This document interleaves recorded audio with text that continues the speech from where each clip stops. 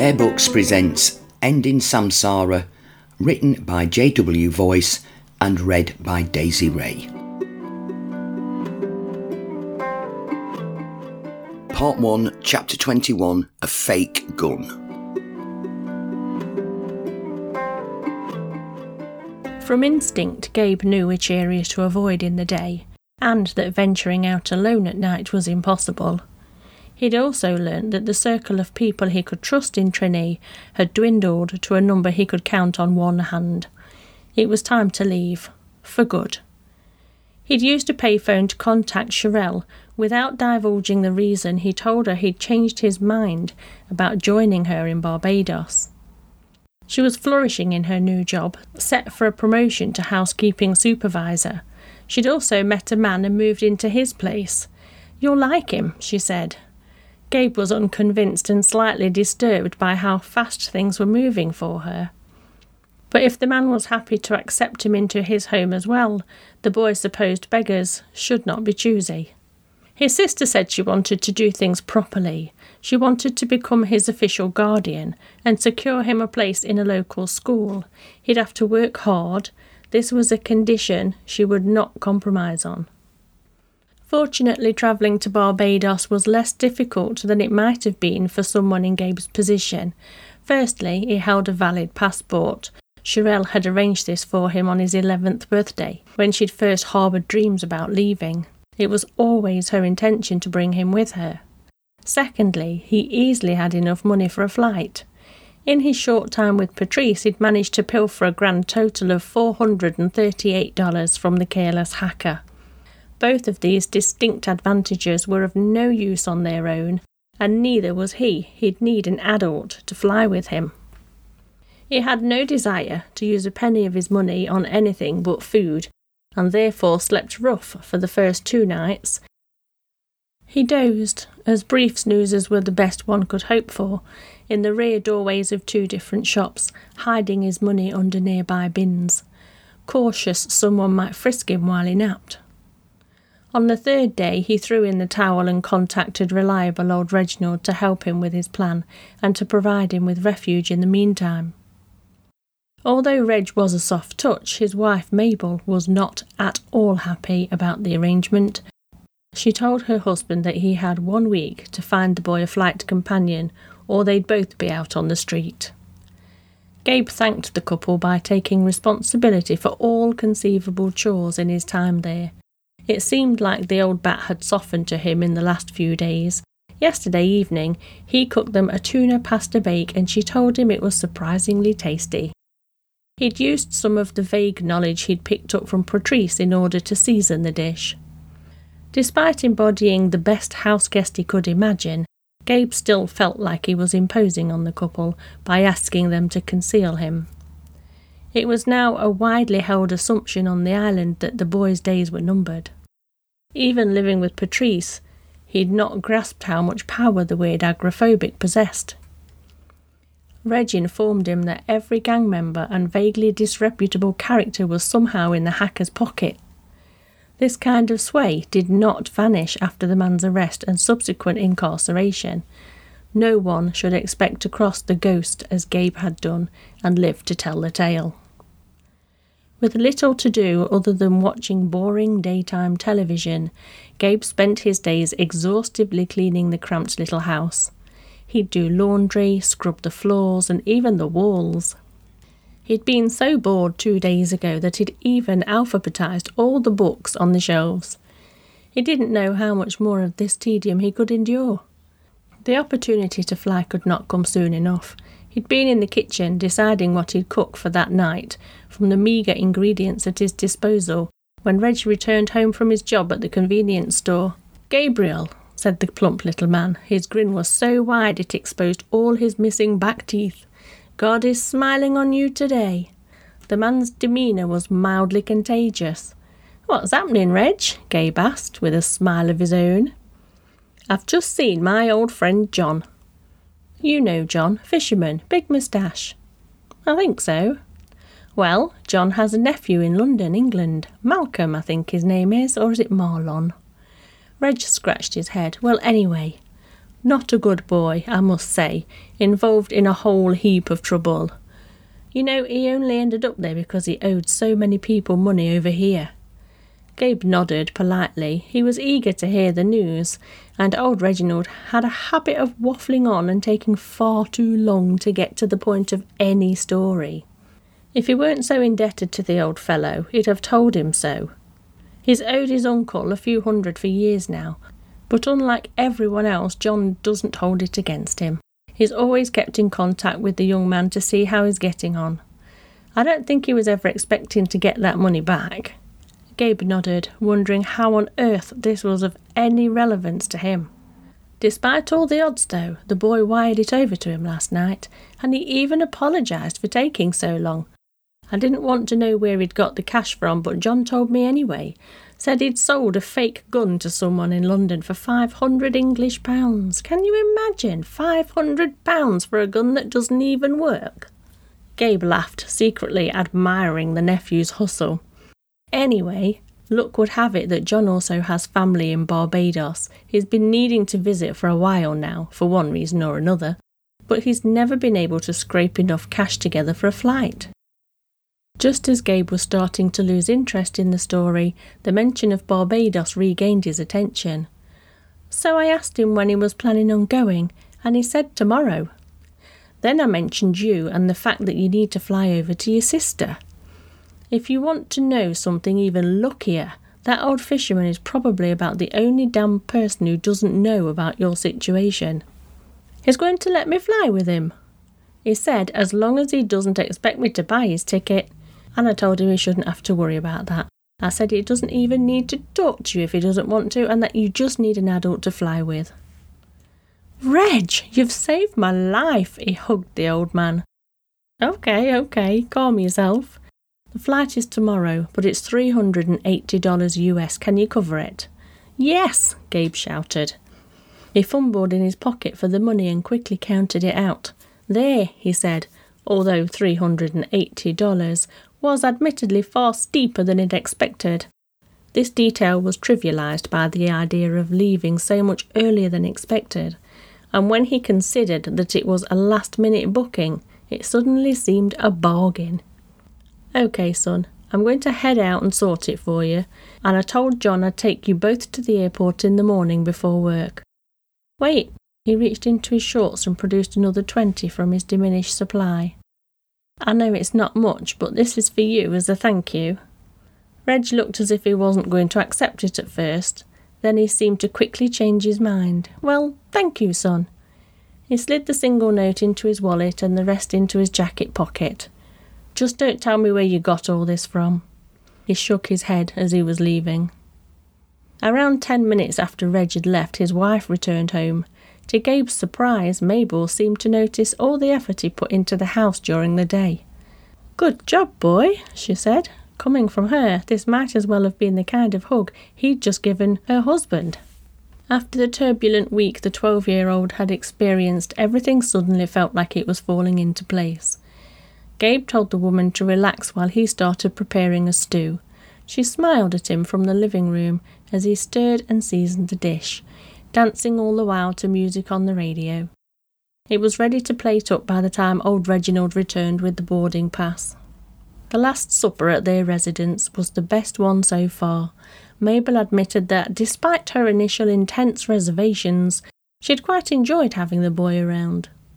You've been given a second chance, boy, she said to him, sternly waving her spoon. Don't you mess it up. You hear? Keep your nose clean. With a full belly and a sense of optimism for the day to come, Gabe slept soundly that night. Reg woke him up in the morning and offered him a bag full of old clothes he said hadn't fitted him for years. He held up a polo shirt and cargo shorts and encouraged Gabe to try them on. Both were oversized and not remotely stylish. As the boy had unfortunately parted with most of the nice apparel Patrice had given him, he feigned gratitude, fastened the belt as tight as it would go, which was still not quite tight enough, and added his passport and boarding pass to the front pocket of the bag. Amongst the hand-me-downs was a large black hat. Reg told him to wear this for the journey to the airport. Help to disguise you, he explained. When he dropped the pair off, the old man was the one to initiate a hug this time. "Stay in touch, son," he said. Inexpressive behind his bristly moustache, John said almost nothing from the moment he was picked up to when they boarded the plane. Other than a frank hello, the only other words he uttered were to ask for Gabe's ticket. The boy's first instinct was to refuse, but then he realised it was probably necessary for his guardian to be responsible for this.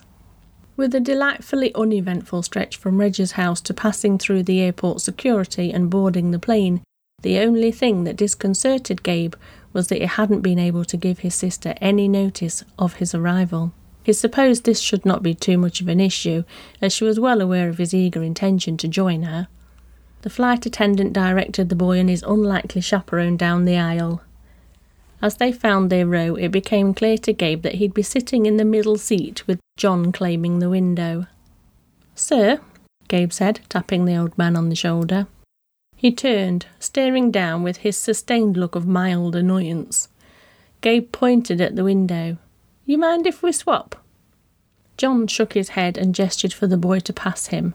It was now entirely irrelevant that his temporary guardian refused to speak and seemed to regard him with mild contempt. In Gabe's eyes, he was now a thoroughly great guy to travel with. The side of the boy's head was glued to the window, and he refused to blink as the aeroplane accelerated along the runway. He was not prepared for the noise, the fierce vibrations, or the sheer speed they attained before takeoff. His face perfectly encapsulated a mingling of shock and excitement. The blissful feeling of weightlessness as they floated up from the tarmac was the next surprise. It seemed utterly unthinkable that a vehicle of this size and weight could manage such a feat. He then watched in awe as the airport and all the connecting roads below them shrunk into something reminiscent of a model village. Soon, even the very contours of the island became visible, and Gabe felt like a god peering down at his kingdom. It seemed as though they would never stop ascending. The higher they rose, the more Gabe started to worry that they might not be able to find land again. Noticing that everyone around him seemed perfectly content and untroubled, however, he decided that all must be under control. After emerging through a thick blanket of white cloud, the plane seemed to level off and they glided just above it. The glorious texture and apparent denseness of the material made it seem as though he could climb outside and sprint across it. He'd never experienced such serenity before.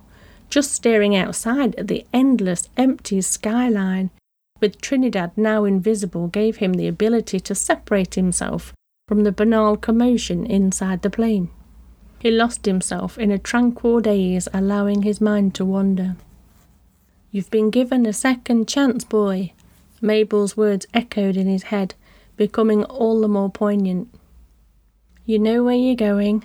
This was the third and penultimate thing his flight companion expressed when they finally disembarked and found themselves at the exit of Grantley Adams Airport. Gabe nodded. With some bewilderment, he received a handshake, a good luck, and that was the last he saw of the man. He exchanged the remainder of his money at the airport, despite knowing that this would not offer the best deal. He expressly asked for a large quantity of coins. The boy was unusually well versed when it came to travel, even in an entirely alien setting. He had ample cash left to pay for buses, and this was what he settled on doing. He studied the timetables and maps, asked strangers for advice, and noted that after taking a bus to the city, he could either walk or catch another. The experience with Patrice had affected Gabe more than he would have liked to admit. Accompanying the negative aspects, anxiety, intense weariness and general insecurity, was a desire to keep his nose clean, as the old woman had instructed him on their final night. The idea of paying for public transport now seemed like the most astute option, whereas before he might have thought it an egregious waste of money. Seeing as it was now midday, it made sense that his sister would still be in work. With any luck, he could alert her to his arrival and hang out at her hotel until she finished her shift. He found a seat at the back of the bus and clutched the worn-out sports bag tightly on his lap. Like the first day after Patrice's arrest, he studied his surroundings with a heightened sense of uncertainty. The bus was mostly empty, but with every new person hopping on, he found his heart rate increasing. He stepped out at the terminus sometime after 1 p.m. and decided to walk the rest of the way. He estimated that it shouldn't take him longer than 45 minutes to reach the hotel. He was pleased to accomplish this 10 minutes sooner than that and only had to ask one passerby for guidance. The hotel was a proud and enormous arrangement of stone and marble. Although not quite as resplendent as the Lumiere, it looked an unquestionably high-class establishment, an observation compounded by pairs of judgmental, discouraging eyes as he emerged on the other side of the revolving doors. They locked onto him and his scruffy carryall. "Can I help you?" said a bellhop within seconds of his entrance to the lobby. "Yeah, I need to see my sister. Can you let her know I'm here?" The bellhop looked at him doubtfully. "What's her name?" "Cherelle." The young man's icy demeanour thawed. "Ah, housekeeping," he said, much more casually. Gabe nodded. "I'll see if I can find her." The bellhop walked over to the nearest desk and picked up the phone, returning less than a minute later. "Your sister is off today. Did you not know that?" "Oh," Gabe replied. "Sorry." "It's okay. Thanks anyway." Gabe walked back out through the revolving doors, feeling somewhat disconsolate even though he had anticipated this eventuality. Cherelle lived a fair distance outside of Bridgetown, considerably further inland. Somewhat miraculously, from the half a dozen people he asked at a bus stop, one woman recognised the name of her apartment building. She told him it was a roughly 2-hour walk from their current location. It'd take less than half that time if he caught 2 buses, and was fortunate with the timings. Deciding on the second option, he listened to the complicated directions to the bus stop. He was not thrilled by having to draw so much attention to himself so soon, and was enveloped by the unnerving feeling of being watched. He of course knew this was absurd. Equally disconcerting was that venturing towards the bus stop led him away from the pleasant, densely populated and decidedly safer-looking beach and resort district, towards desolate and run-down streets. Amongst the gentle traffic of one of the main roads he crossed, he noticed a battered white tradesman van. The driver was fat and wearing a pair of large black shades. It stuck out because Gabe thought the man seemed to linger longer than was necessary and eyeball him before catching up with the car in front. Despite it being overbearingly warm, he decided to don the black hat and shades Reg had given him in the morning. Rows of pleasant hotels and cafes soon made way for shabby houses and a littering of handwritten "To Let" signs. Gabe walked fast and took directions well. He made it to the bus stop in less than 10 minutes, and it arrived no more than a minute after that. Once again he chose to sit at the back. The bus was pulling away when a woman caught up, ran alongside it, flagged it down. The driver decided to stop for her, and she sat down at the front, just out of Gabe's view. The boy intermittently peered out of the windows. When he first glanced out of the back, he froze. The white van he'd spotted earlier was behind them, separated by 2 cars. Paying attention to the landmarks the woman had informed him of, he kept checking back to see if they'd turned off. To his dismay, they continued to follow. The 2 cars between them had managed to overtake when the bus stopped to pick up the next load of passengers, but worryingly, the white van remained behind. They continued in this manner for the entire duration of Gabe's journey. The van patiently stopped every time the bus did, despite the vehicles behind him overtaking. As his final stop drew nearer, Gabe was unsure whether to get off. He started to reason with himself.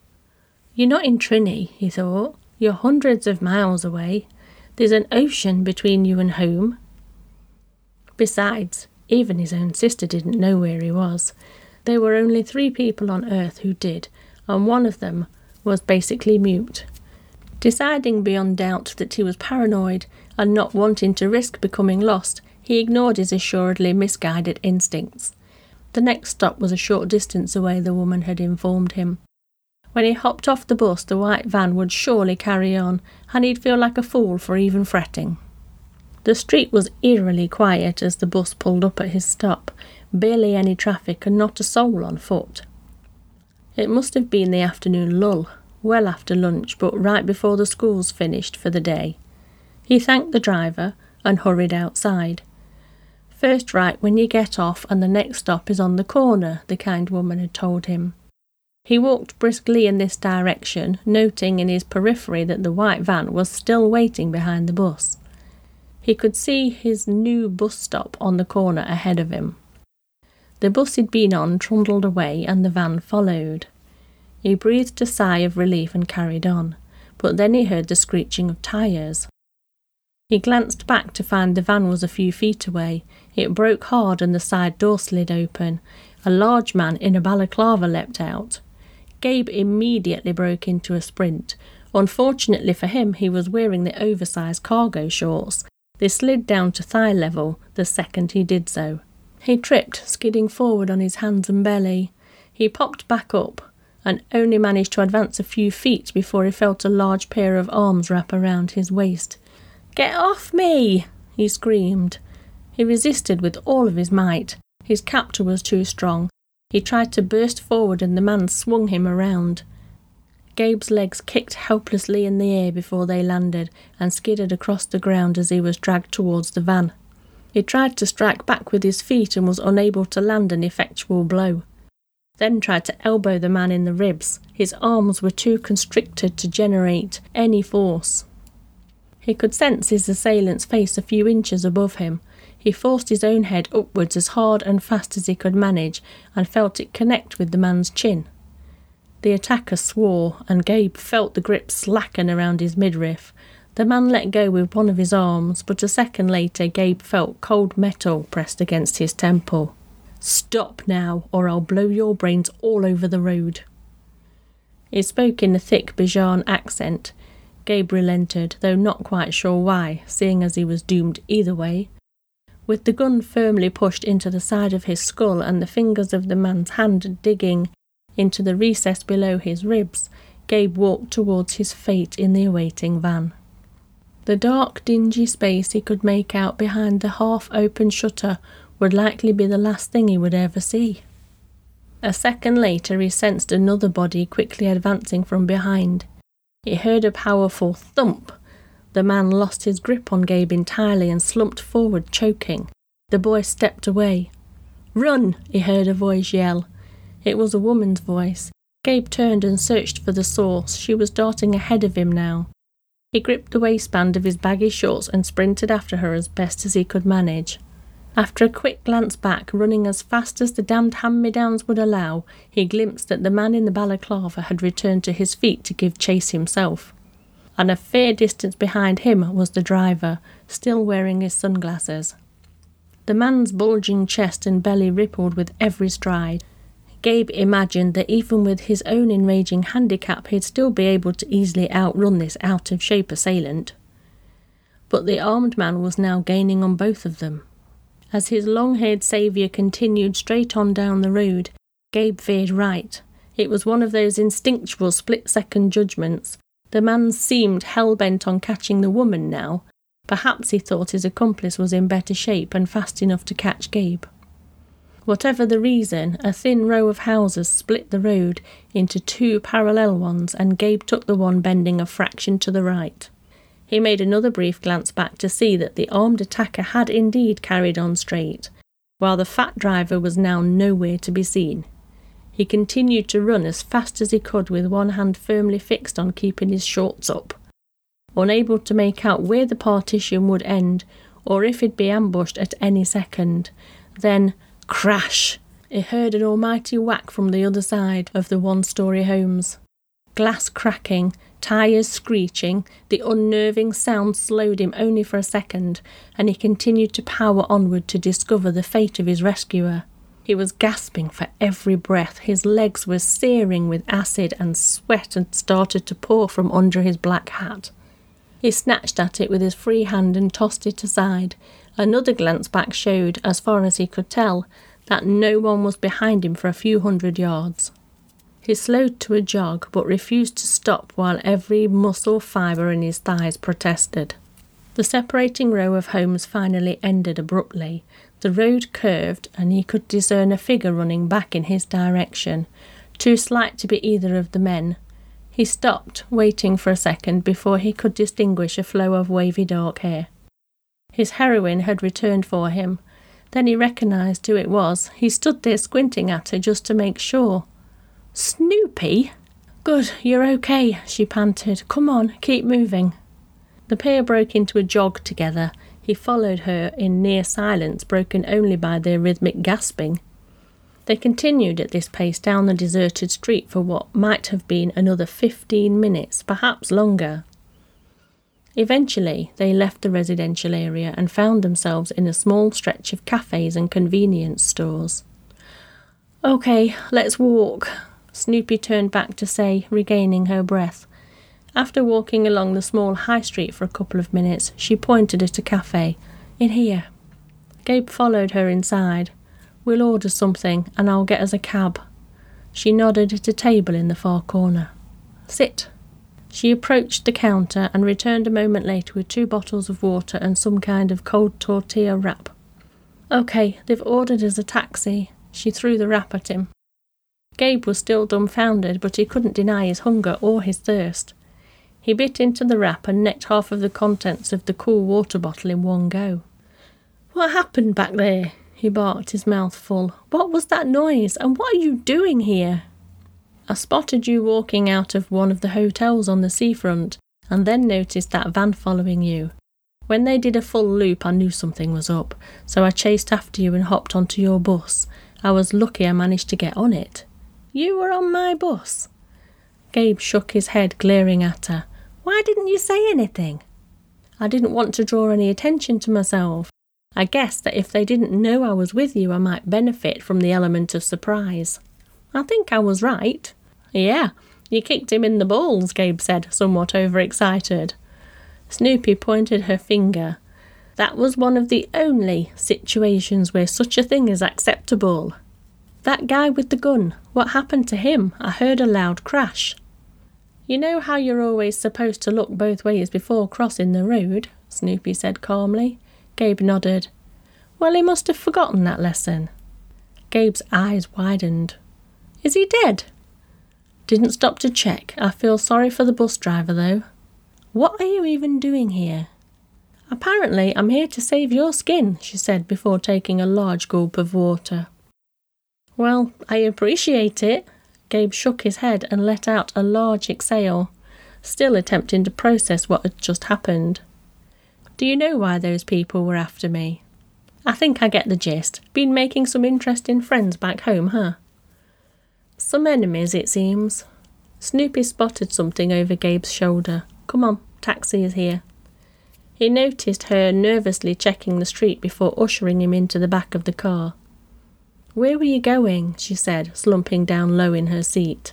Gabe copied her. "My sister's." "Is she expecting you there?" "No, doesn't know I've left Trinny." "Good," Snoopy replied. "If she isn't, that should mean that no one else will be."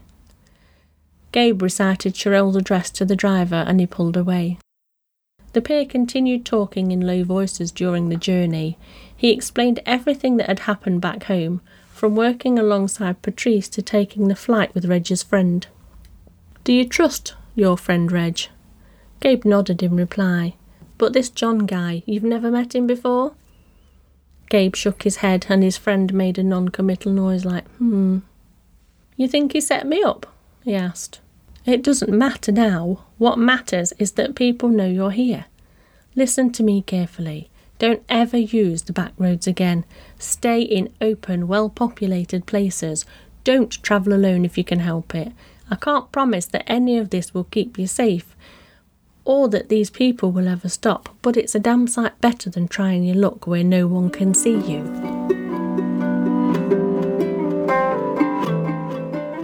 If you'd like to learn more about J.W. Voice, the author of this story, pop along to the show notes where you'll find a link to him right there. And as for Bear Books Podcast, we're on all your favourite social media, Facebook, Instagram and Twitter. See you on the next episode.